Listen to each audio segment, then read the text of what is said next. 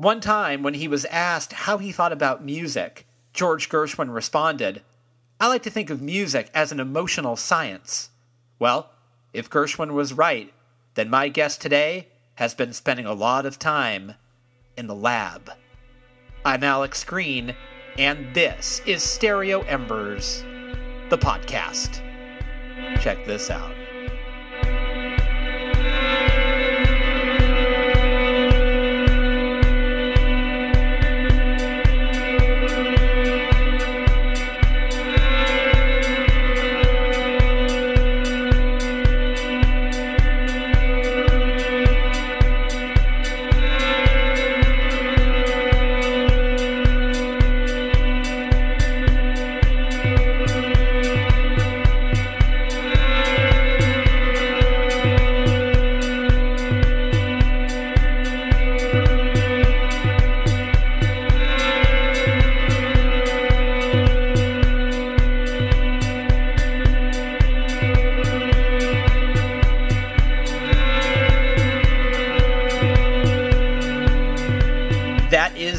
Of TG, a one-man instrumental project that features my guest today on the program, Todd Goldstein.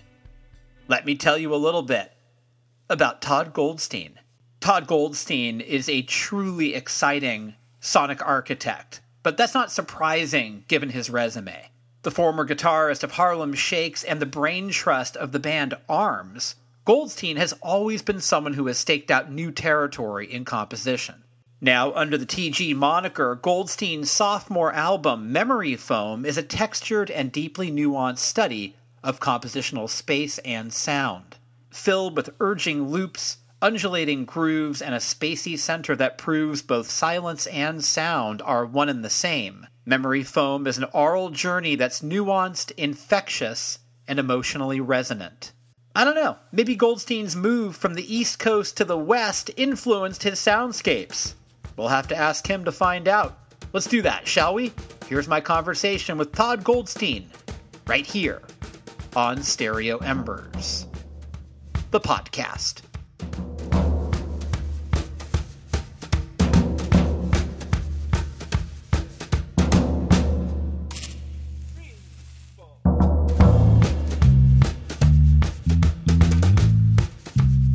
I think I'm from a sort of like, a liberal, secular, cultural Jew kind of, didn't get the bar mitzvah, things like that. Yeah. Same here.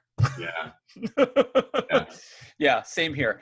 But the cultural part of it is very, very much a huge, element of my identity. Sure. Yeah, exactly. I think before it was a little outre to do so, I would describe myself as Woody Allen and Bagels Jewish. Exactly. Yeah. Now I'm just Bagels Jewish, so. Yeah, yeah, exactly. Now we just skipped the Woody Allen part. Right. I know. How are you, man? How are you doing with this whole quarantine thing? I mean, I'm doing all right. I moved to Portland a little over a year ago with my fiance, and it was such a huge shift in my lifestyle from how I was in New York, and this meant, just things were already slower and easier and simpler and things out here. So I've just kind of settled further into that in a lot of ways. Apart from the existential horrors of the thing, the right. Lifestyle weirdly suits me. I'm an artist. I'm a designer. I'm a musician. I do my things. I make my stuff. I hole up like a monk. Yeah. And could be worse, certainly. Yeah. It seems to be a common response from creative people. I'm a writer. I do the podcast, and I'm the same as you, where it doesn't really feel that much different, just that a lot of things are closed. That's basically it. Yeah, exactly. Where are you based? I'm just outside of Berkeley. Oh, cool. All right. Nice. Yeah. Did you think about how the West Coast would influence you creatively? Yes, I certainly did. Yeah. We're rolling now? Oh, we're in. Yeah. Oh, we're in. We're doing it. Yeah. Not that it makes a huge difference. It's funny. It's like I was a New York artist. I was a New York musician for my the first decade and a half. And there was so much talk of like, how is New York a part of your art? You know, it's one of those, there's location tends to both play and not play a role in these sorts of things. And I think I can only talk about this in relation to New York, where it's like, I think the way New York influenced me it made me push really hard. It made me a much more kind of like anxious and productive artist. And I suppose in certain kind of, and of course I was influenced by the other musicians in my community and things like that, bands we were playing with and friends we had. I had a broad network. Out here, I know next to nobody, and I no longer am working, 60-hour weeks at my day job, and we have a backyard. We live in a house instead of tiny apartments. And I think the West Coast has influenced me. It's influenced me in the sense that I just have time and slowness to move at a rhythm that feels a lot more natural instead of just like push, push, push, go, go, go all the time. And moving out here, I thought, oh, this is good. Maybe I'll have the energy and brain space to concentrate on making music. And as I got here, I was like, yep, there it is. Wow. Energy and brain space, cool. And then a record just kind of came out, as it does, and has. Yeah, and the music that it sort of yielded has more space in it. Oh, for sure. Yeah, definitely. Yeah, and I think it takes the making of this stuff takes a kind of patience and deliberateness and patience in all kinds of ways, both in the in the sense that the things that are happening are slow change over time, and patience for me as the creator, because it's the kind of thing where like with a song I'd be like, got it, I'd be like, this verse and this chorus, they just like they fit so beautifully. It's just I would know in an instant, like, oh yes, that was working. With this, I need to just sit with it and come back to it and step away and think it's horrible and think it's good and think it's just a sort of like slow, weird process until I'm like, okay, I think I can call that done, yeah. And lifestyle right now is certainly more conducive to working that way. Or do you feel a little more relaxed in your day-to-day life? Oh, definitely, yeah. I'm the least stressed I've ever been, apart from COVID, then the ongoing low-level hum of horribleness. In spite of the impending dystopia. Yeah. What made Oregon the place? Like, why was that the target? My fiance got a job out here, okay. And I had been to Portland maybe a handful of times on tour with my old bands back in the day and was familiar with it. We came out to visit and just really liked it here. It just seemed like a great landing pad for not New York. New York has a way of making you feel like you couldn't possibly survive anywhere else. And I needed to just like break free of the like gravitational pull of that idea. I needed to like remind myself like, oh yeah, I exist other places too. And it's such a gentle place to be. It's really beautiful. It's a beautiful city. It's small and green and friendly and low pressure, and I really appreciate that right now at my advanced age. It's interesting. Your advanced age. It's interesting because I always feel that as we get older, it's harder and harder to meet new friends. It's harder. Yeah. Have you found that? It's hard to meet people. Yeah, it's so strange. So that when you do, it feels really special. Have you been able to connect with people since you've been here?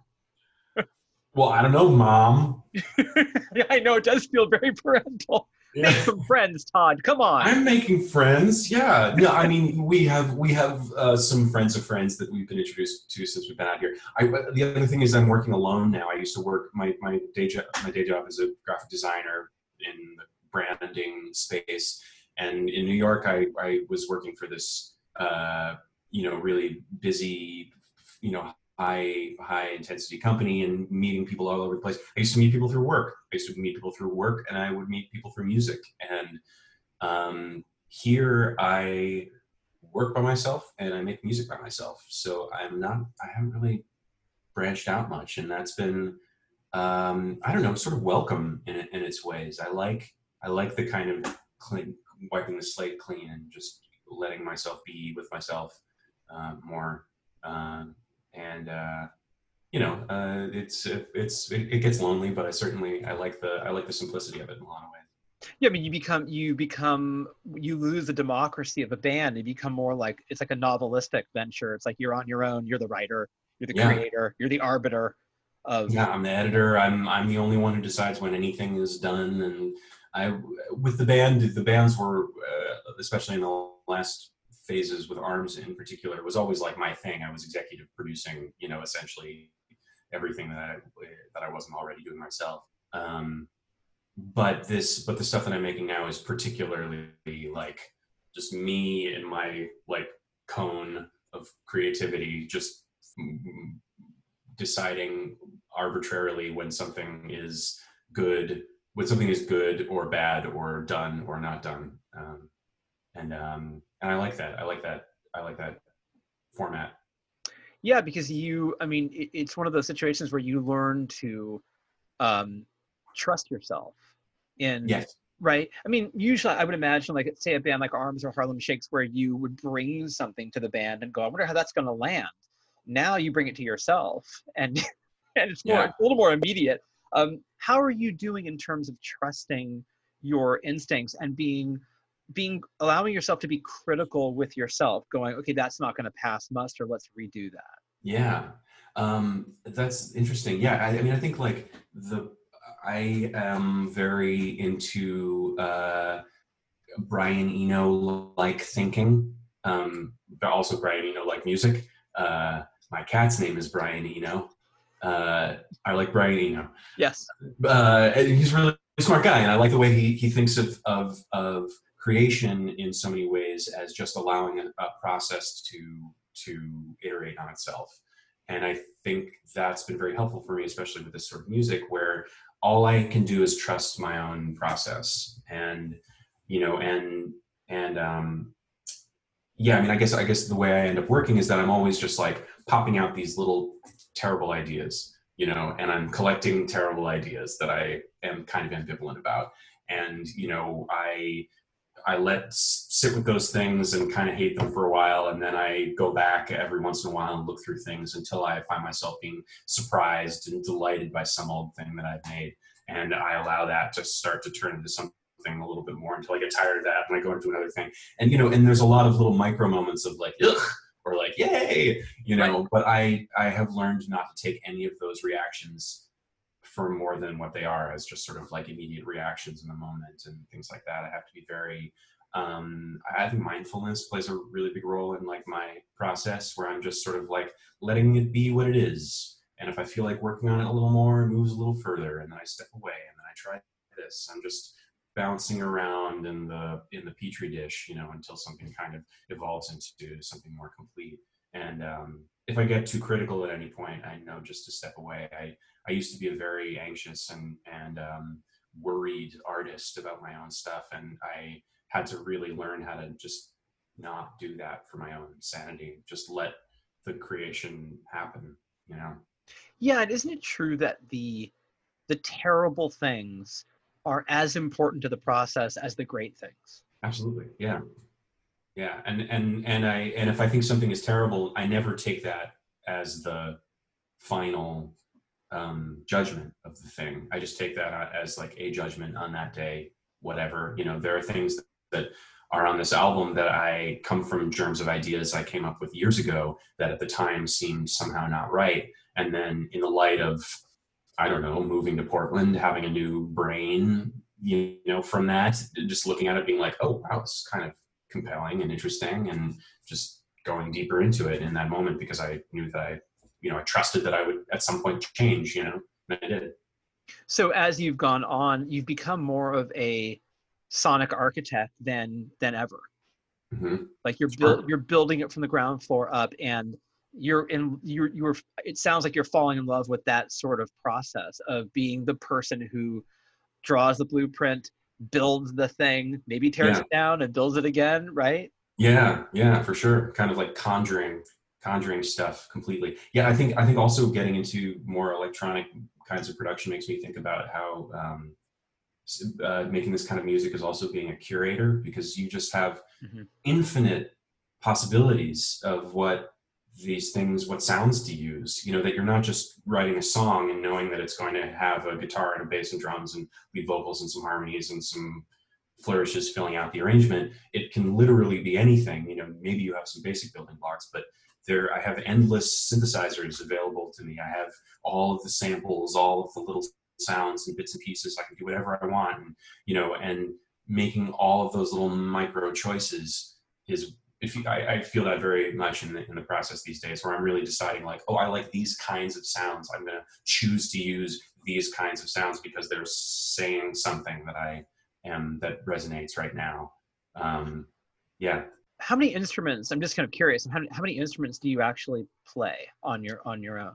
I guess I can play different kinds of guitars and bass guitars, and I play okay piano keys and things, and singing, and I can doodle around on a banjo. I play weirdly accomplished. I'm a strangely accomplished harmonica player. Oh. That's about it. Yeah, those are the things. That's a lot. Yeah. I mean, Yeah. And it's interesting because a lot of musicians will tell me that they think it's very instructive to pick up a new instrument. Oh yeah. Do you find that to be true? For certainly, yeah. I mean, I haven't really picked up a new instrument in a long time, in part because I think I'm not, even when I was really moving with the band and doing like a rock band thing, I am never like a gear guy or like I guess I am a multi-instrumentalist. I am a multi-instrumentalist, but I never really go too deep or anything like that. I have been a guitar player my whole life and a singer, but those are the ones. I think now the things that are most interesting to me are like learning how to produce music, learning new software and sound design techniques and things like that. That tends to be where I'm going deeper, which I think sort of feels like design to me. Yeah. I've moved in a more technology oriented direction, and that's kind of the stuff where I'm like blowing my own mind with new skills and techniques and things. Yeah. It's interesting to hear you mention Brian Eno, because it's amazing that Eno was doing what he was doing when he was doing it. When you think about technology and the advancements and the what is available at your fingertips now to create with, like all the different kinds of clay. Right. It's almost like back then there was like vanilla and chocolate, and now there's like billions of flavors, right? Yeah. A Technicolor world that he didn't really have access to, but yet he accessed. Yeah. And it's astounding to listen to what he did. And from Warm Jets to basically you pick it. It doesn't matter. Yeah. For you, do you feel that there is a kind of limitlessness to this music? Whereas maybe like a verse, chorus, verse rock band does that feel more limiting or sort of artistically claustrophobic? It does by comparison now. Yeah. I think I stopped. There was a point a bunch of years ago where I just realized that I was no longer interested in expressing myself in pop songwriting. Mm-hmm. And it was not out of I wasn't like, over it, man. I wasn't like against songwriting. I just had the distinct sense that I had sort of like written my last pop song as a way of expressing myself. Singing felt weird. It all just didn't seem like me anymore. And so I made a really concerted effort to just try to figure out how to make something in a new way. And in this space, there are tons of conventions. And like so many other, kind of opaque seeming genres, if you're not immediately into it, it can all sound the same. But of course, the deeper you get into it, you start understanding the nuance, and you start even seeing all the cliches that show up again and again. But at the same time, there is this idea of limitlessness that fits into the electronic music production world, because you just have so many options, and it's not just what chords you can make on a single instrument. It's horizontal, all the horizontal possibilities, all the vertical possibilities. You're just swimming in this sea. So I think I've had to sort of learn all the conventions as much as this is possible, and then also open myself up to the possibility of breaking them. Like, it's like you're learning a whole new sport. You're learning a whole new game. You know, you got to learn all the rules, and then you got to learn how to break the rules. And I feel like just as of maybe recently, after doing this for maybe 5 years or so, I've started to learn how to break out of it. I feel like I've learned just enough rules to start breaking the rules. Maybe Memory Foam, maybe this album I finished is the one where that comes to fruition. I don't know if it's really necessarily for me to say, but I do feel like the stuff that I'm doing after that hopefully will have a little more breaking of rules. Yeah, I mean, there's so much texture on this album, and I love it because it, the more I listen to it, the more things get revealed. Mm-hmm. And it also seems like the way you described it is it seems like it honors the way the brain works, because we are tangential by nature, and Mm-hmm. we zig, we zag, and we don't even remember why we started doing it in the first place. We're just out there in left field. And I think that if you honor, like right now, my struggle is like my day job, Todd, is I'm a professor, Oh, cool. and I'm teaching my students, like, writing is sort of like, you don't have to write a linear piece. Like you can go all over the place. And they're so scared to do that because they don't want to be ground control to Major Tom. Like, where are you? They don't want that to Mm-hmm. happen. But I love how you describe that because it feels to me that that is really how our brains move, is that we do take all these circuitous routes and then we end up somewhere that we didn't even expect. So long-winded question, have you in your creative process ended up somewhere that you hadn't visualized you were going to end up? Yeah, that's really interesting. I really like the way you framed that up. How I ended up in a place I didn't expect. I yeah, I think that's just always sort of been my intention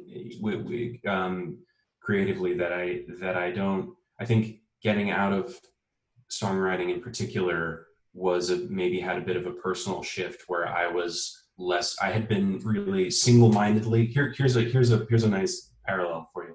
Like, Okay. personally, I'd been very single-mindedly pursuing music as a career. I really wanted to be a professional rock musician, and early on I had the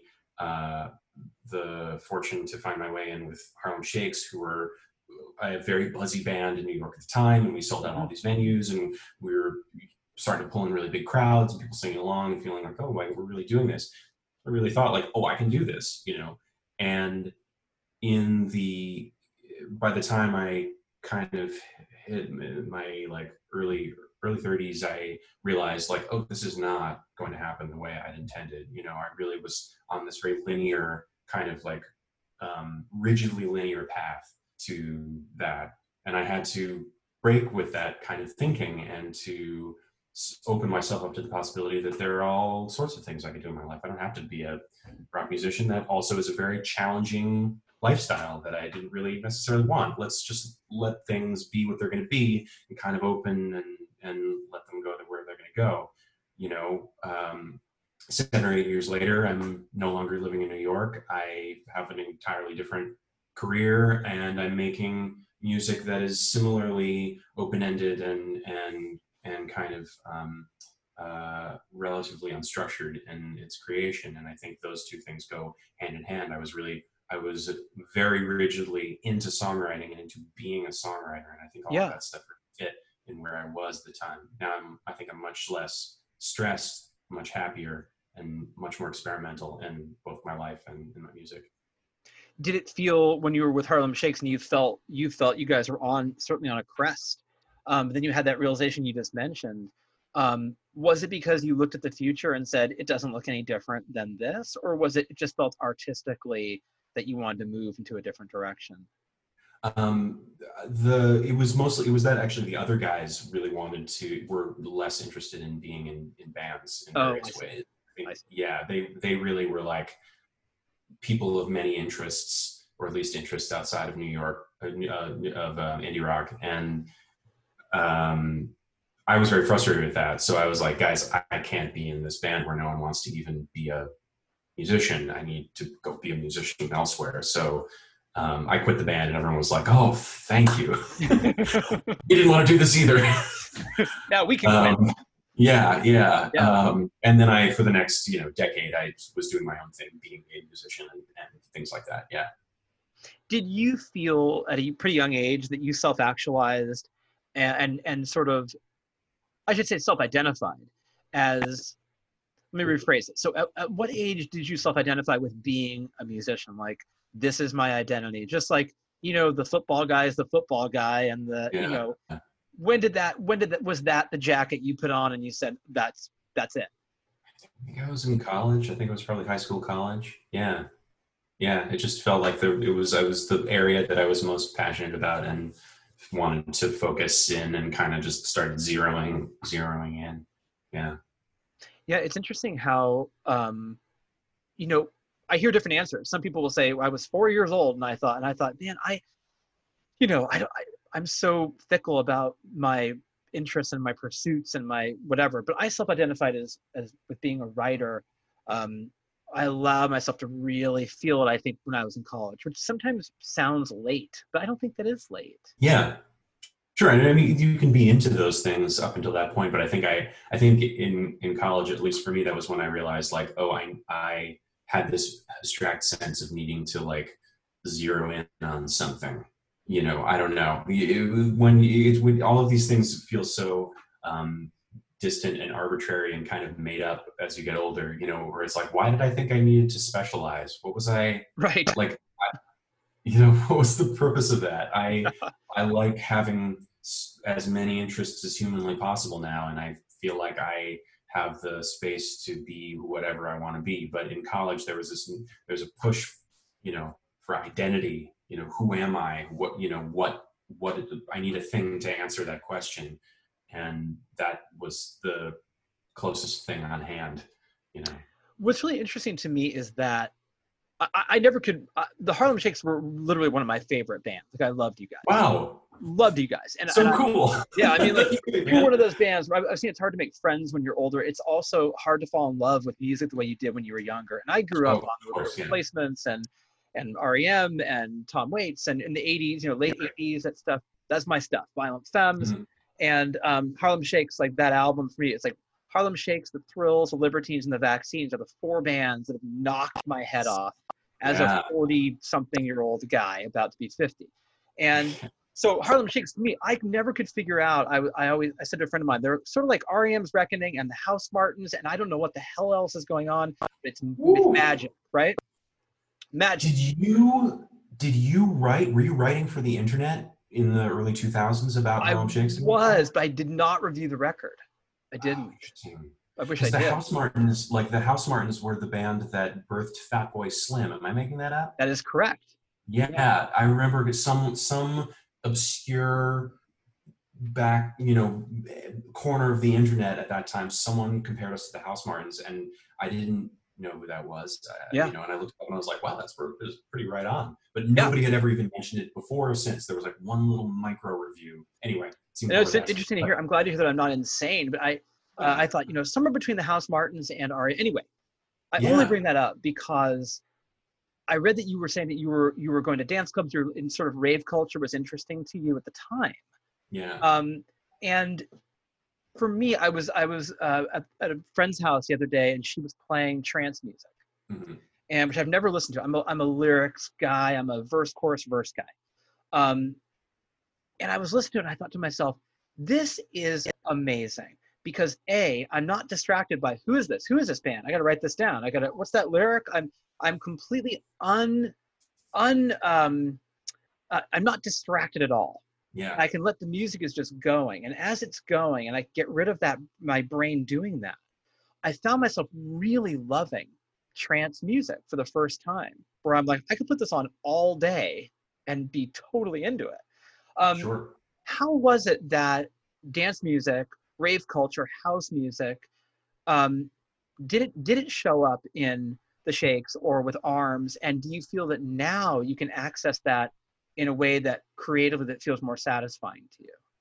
I think it was one of those things that I would say this, like I have always had very curious ears, like I really like to just find a genre that has not been on my radar before and just like absorb it for sport a little bit. And there have been had these large interests, areas of interest electronic music and dance music and metal and noise and things like that, that superficially haven't had anything to do with any of the music that I was making at the time.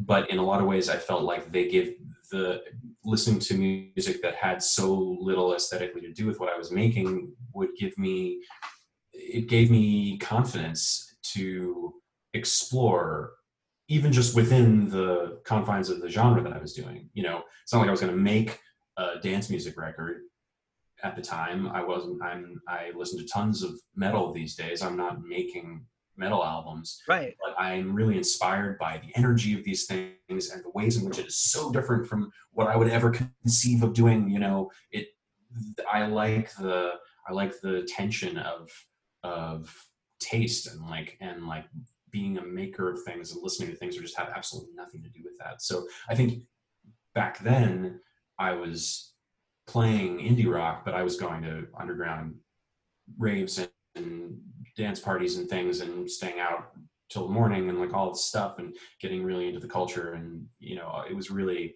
a big part of my life and my identity at the time. And I don't think it ever really found its way into the music. You know, I experimented with little electronic bits and pieces and things like that and would kind of dabble a bit on the side, but I never really deigned to like do the thing itself. And now that I'm making things that are a little more adjacent to it, I'm feeling a little more comfortable to kind of like actually make the stuff or make things that are adjacent to it in some way or another. And it's funny how that works. That I never would have thought to do that at the time. I never felt comfortable or right or even interested. And now I'm like, oh, I can do that. Yeah, here I am. Yeah. You know, I'm not going to parties, but I'll make party music. You know.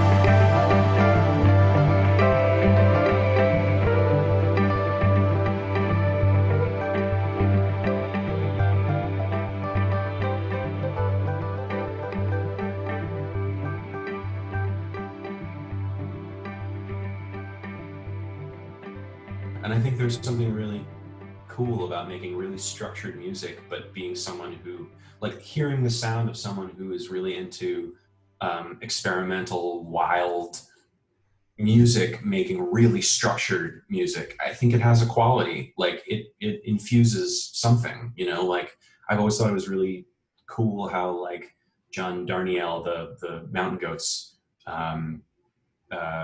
guy, is just like an encyclopedic lover of metal, and as far as I know, has made little to no music that even comes close stylistically to that. But Yeah. you know that there's a darkness, and there's a I don't know, there's like a scent of that around what he's doing in these ways, and I like the kind of like forensics of that, being like, oh, like what are you into? Like, you make this, but like, what are you really into? You know?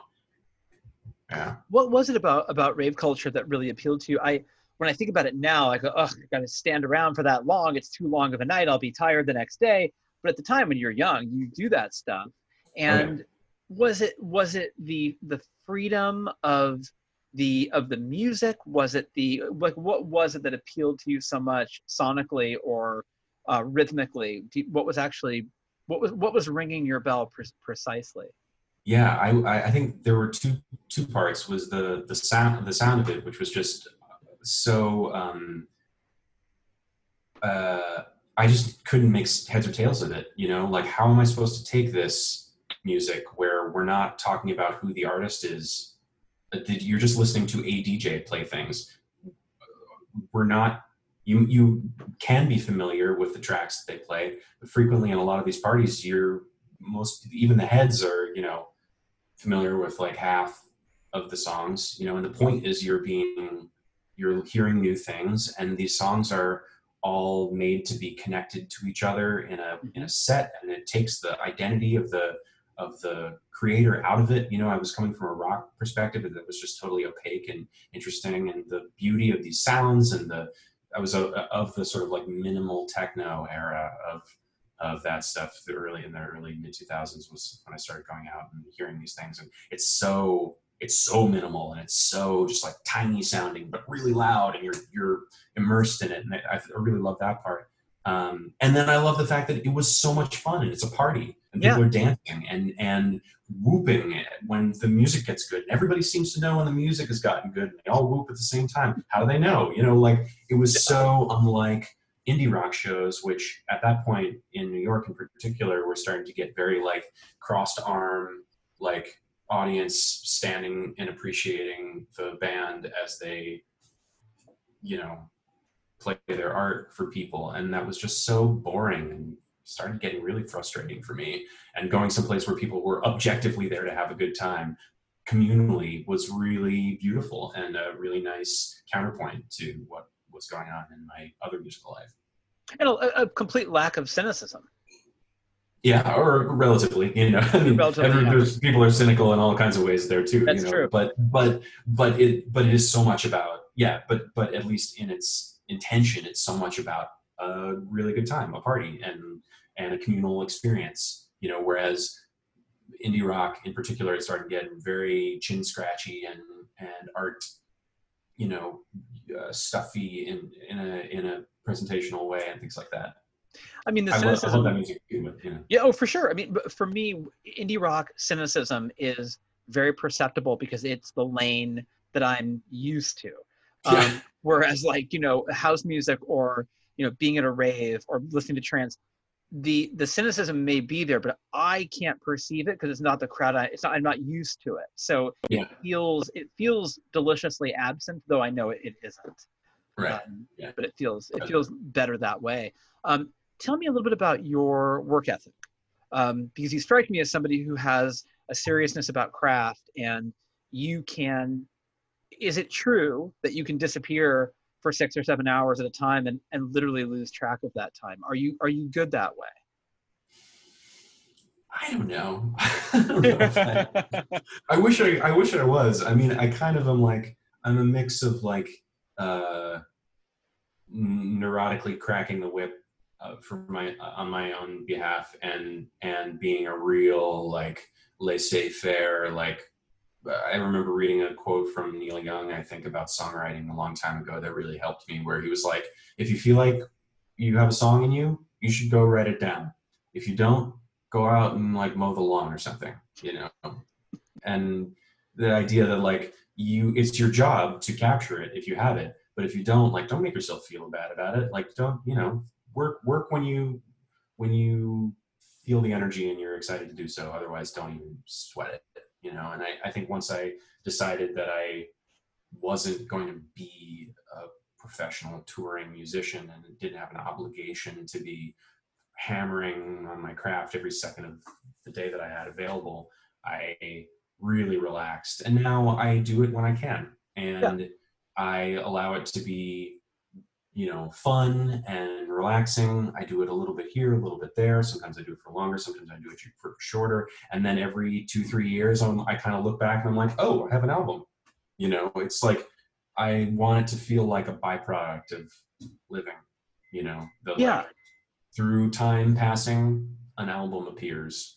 Like, the least pressure I can put on myself, the better things are, I think, for me everywhere. And so I try to do that with music too. I have heard, authors especially will say, oh, I'll get up at 5 and I'll write till noon. And I have never been able to do, I can't think of art as a 9 to 5 or as a sort of a kind of daily thing that I would do. There have been times where I wouldn't write for 6 or 7 months. I mean, I'm always thinking about it, right? But I'm not doing it because I feel there's nothing worse than doing it when you're not feeling like doing it. It just is not. There's no joy there. Yeah, and I'm all for the work at 5 to noon work ethic thing in concept, and I've put myself in situations where I have no choice and I have to do it that way, and I like doing that almost like recreationally. Like I made a ambient record before this one called Closed Loop that I wrote largely in a kind of retreat that I just set up for myself, where I rented a little cabin in the redwoods in Mendocino, and I stayed there for a week by myself, and I would get up in the morning, I would make music until 2, I would go for a hike, I would come back, I would make music until I go to sleep. And I did that for a solid week. And it was, I went there with the intention to do that, and I had the time of my life. I loved every second of it. It felt like a little thing that I proved to myself, where I was like, oh, I can, if I wanted to, I could be that kind of artist where I'm just here to make stuff. My friend referred to it as a makeation, and it was what it was. It was like a vacation where I just wanted to create things, and the lack of, no distractions, the focus, it was great. I had a great time. In my regular life, I'm happy to just kind of let it be whatever it's going to be. I'm not going to, I'm happy to allow music to be the hobby that it is best suited for in my existence. And then, if a record appears and a handful of people are excited about it, and that just is such an icing on the cake for me that I'm just happy to be here. So you kind of Bon Ivered that record. You kind of went to the cabin in the woods. But I mean, the idea of knowing that it was a very finite time. I mean, if you lived in the cabin in the woods, that was your life. I wonder if that would become too isolating or too solitary. Yeah, and I wouldn't want that. I like a certain amount of balance, and I like to go all in on a sort of project mindset of I'm going to go and I'm going to do it this way. These are the restrictions of this scenario, and it's a finite amount of time. And I found that to be incredibly freeing, and really stuff just started flowing, and I felt a sense of I don't know, I was the most like a real artist I'd ever felt, and I suppose I technically am a real artist, but that was definitely the most that I felt like a real artist, Right. And when you create something, a piece, at what point do you share it with your fiance? At what point do you share it with your close friend? At what point do you sort of take it out of the bag, even though the album isn't done, maybe it's just a 3-minute section. does it feel okay to share that? And do you have people that you trust that you can share that with? Yeah, that's a good question. I always know when it's ready to share. I just becomes just a thing that I understand, and it's usually when it has become a complete composition. You know, when it has a beginning, middle, and end, and I have a sense of a mood being sustained or whatever like that, and I'll play it for. I have a bunch of old musician friends who are all, you know, in a making of this kind of music little community, and we text each other our tracks, and we have a Slack where we talk about music, and you know, it's just we're all just in it all the time, and so it's good to have those my kind of my standard creative confidants to just go back and forth with. Yeah. Yeah, it's really important, I think, to have that. I have it too. I have two people that I absolutely trust implicitly, in addition to trusting yourself. Yeah. That's such an important thing. And I think that, at what point do you think that you really fully did trust your instincts, where you would go? So when I was in graduate school, I was letting stuff go through, Todd, that I definitely should not have let go through. You know, Yeah. I was like, oh, why did I do that? I mean, even looking You're back, young, you're still figuring it out. still figuring it out. And I Yeah. think now I'm like you. I think that I wouldn't make those mistakes again. Um, but in terms of feeling assured that you can trust yourself, first of all, that's a great feeling Yeah. because right, it's a necessary place to get to. When do you think you fully felt like you were secure in that place with you? When it comes to ambient music, or Yeah, when it yeah, comes to exactly. this Or kind both. of music? Let's do Yeah. both. Yeah. I think it was after I did that like retreat, that woods cabin time, where I had the sense that I'd made a lot of things. I kind of like pushed out a lot of experiments, ideas, ways of working that I had been working with, and I just had the sense of like, I need to sit down. I need to make a bunch of stuff to start to solidify my methods. Yeah, and a sense of like, if I just open it up, what are we going to do, instead of trying to squeeze it in between, you know, exhausted work days or whatever, you know, just no other distractions, see what comes out, so I really know what's at the bottom of my creative bucket, you know. And I think that was that. I would actually say that was the experience where I was like, okay, no distractions. What's in my bucket? And I started pulling things out of the bucket. And I was like, wow, stuff just keeps coming out of here. Cool. All right, you know. And I think that was when it wasn't something that I was trying to squeeze in hurriedly in between things, or sort of nervously not knowing what I was doing. Or I was like, oh, I'm doing something. There's something here. And from there, you know, not without all kinds of self-criticism and practices and stuff that doesn't work and this and that and the other thing, but at that point I was like, I am doing this is a real thing that I'm doing. It's not an experiment, it's a creative practice. And like, that's, I think, when the motor started running on its own.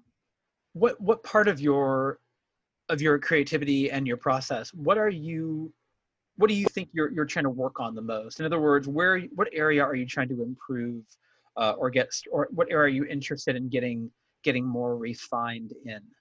Yeah, I'm taking a class right now. Actually, I'm taking a Ableton Live and music production class, which I've never done before. I always would just teach myself the software and listen to a bunch of things and punk rock my way into learning how to record. I've been doing it that way since I was a teenager, and I realized I needed to just like level set. I'm ready to become better at this and to become a master of this thing in the way I was with guitar and things like that.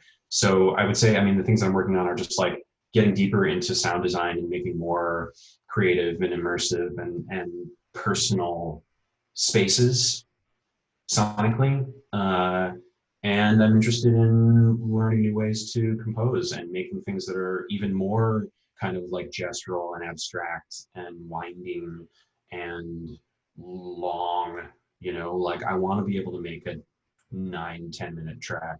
That feels like something I'm sort of working up to, is being able to do something that is really sustained and really slow moving. And that is a skill, like so many others in this making of this thing, that I realize I need to build. It's not happening naturally for me, so I need to practice. You know, I mean, practice the fact writing.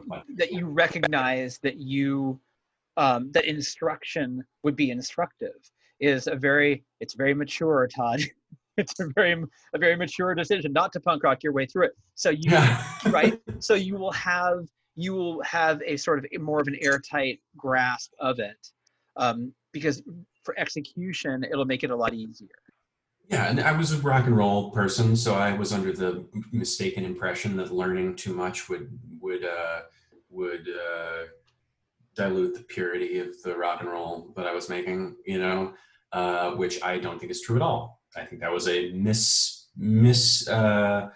I think that's one of the destructive myths that a rock and roll puts on people. I don't think learning more makes anything worse. I think learning more only makes it better. And that was one area where I was like, why have I not been doing that in music if I believe that to be true? So I was like, all right, well, I'm going to learn more. Yeah. Right.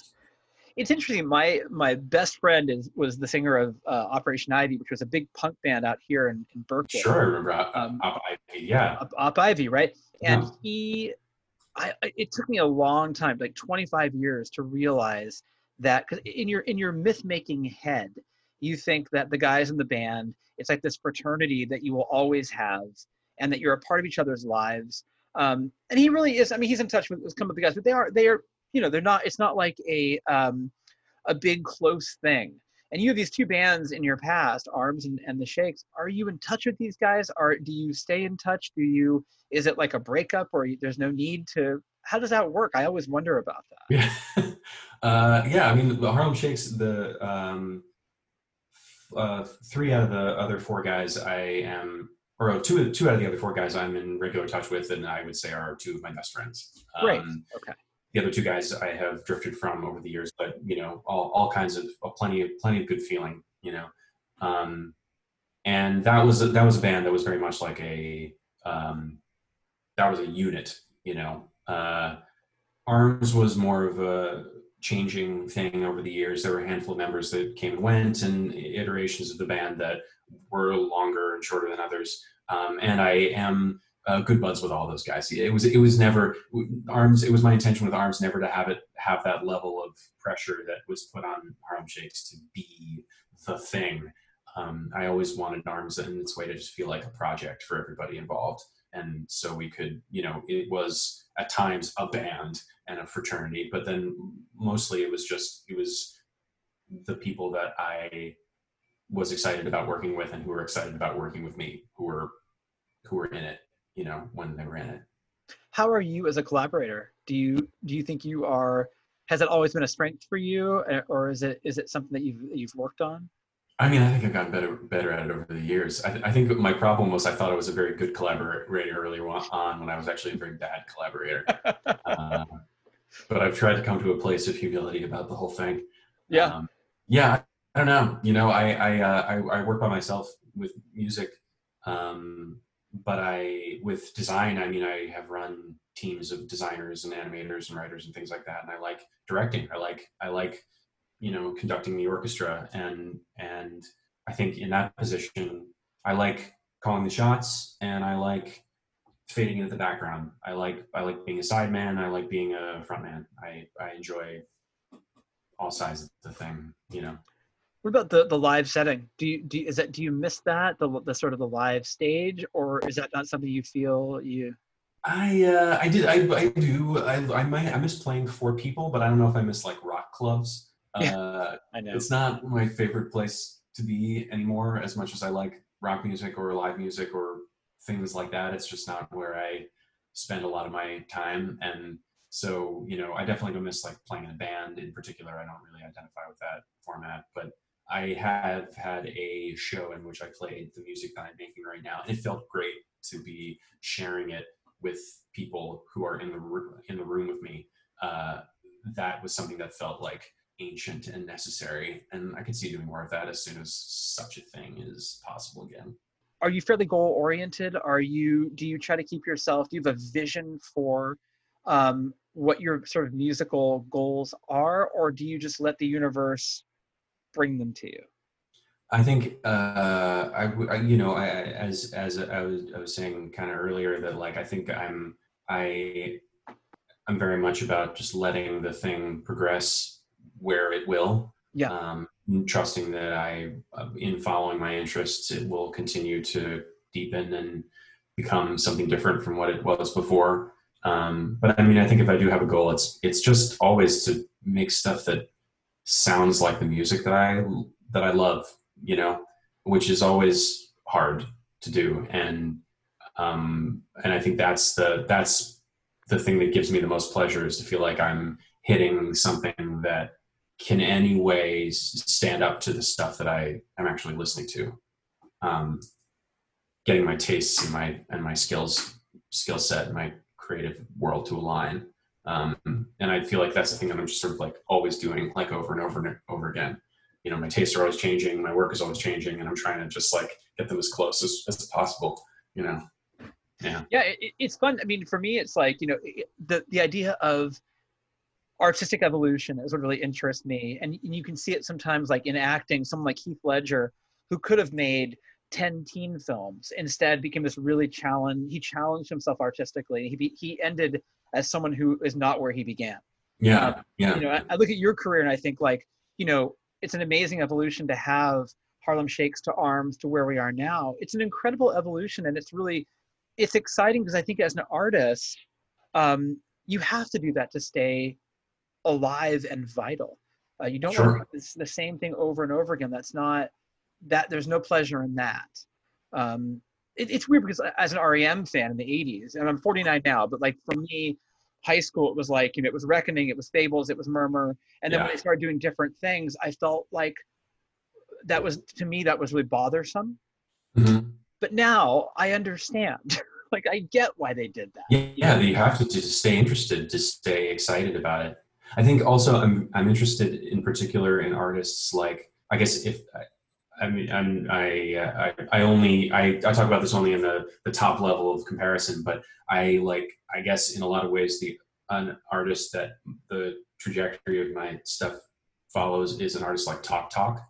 Where they start very, very poppy and very structured, and gradually start to kind of pull it apart until it just gets so abstract and diffuse that they've kind of like dissolved all of the structures that they were working with before.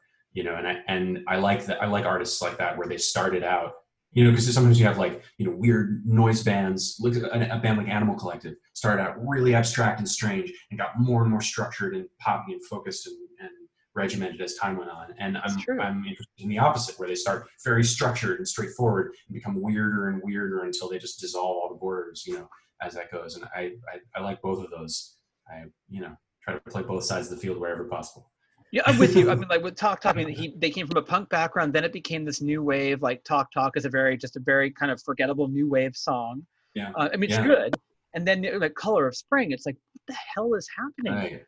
Spirit of Eden and all that stuff, and the solo record that the singer put out. It's just all these things are the most wonderful, strange things, and where they come from is fascinating to me. It's unbelievable. I think they were where they had. And again, they were quiet for the last 30 years, but I mean, you're right. Like Eden or Color of Spring, it's like it just becomes more minimal and more wonderful and weird. Mm-hmm. And the evolution, the vision of that is just it's remarkable. Yeah, it's fascinating. It's fascinating. Yeah. I appreciate the chat, man. Thanks for doing this with me. Yeah, thank you, Alex. This is a really great interview. This is your writerly background comes through. It's awesome. Well, hey man, thank you again for your time. Yeah, thank you so much. I really appreciate every part of this. This was really fun. My pleasure. I'm glad to have you on the West Coast, buddy. Yeah, good to be here.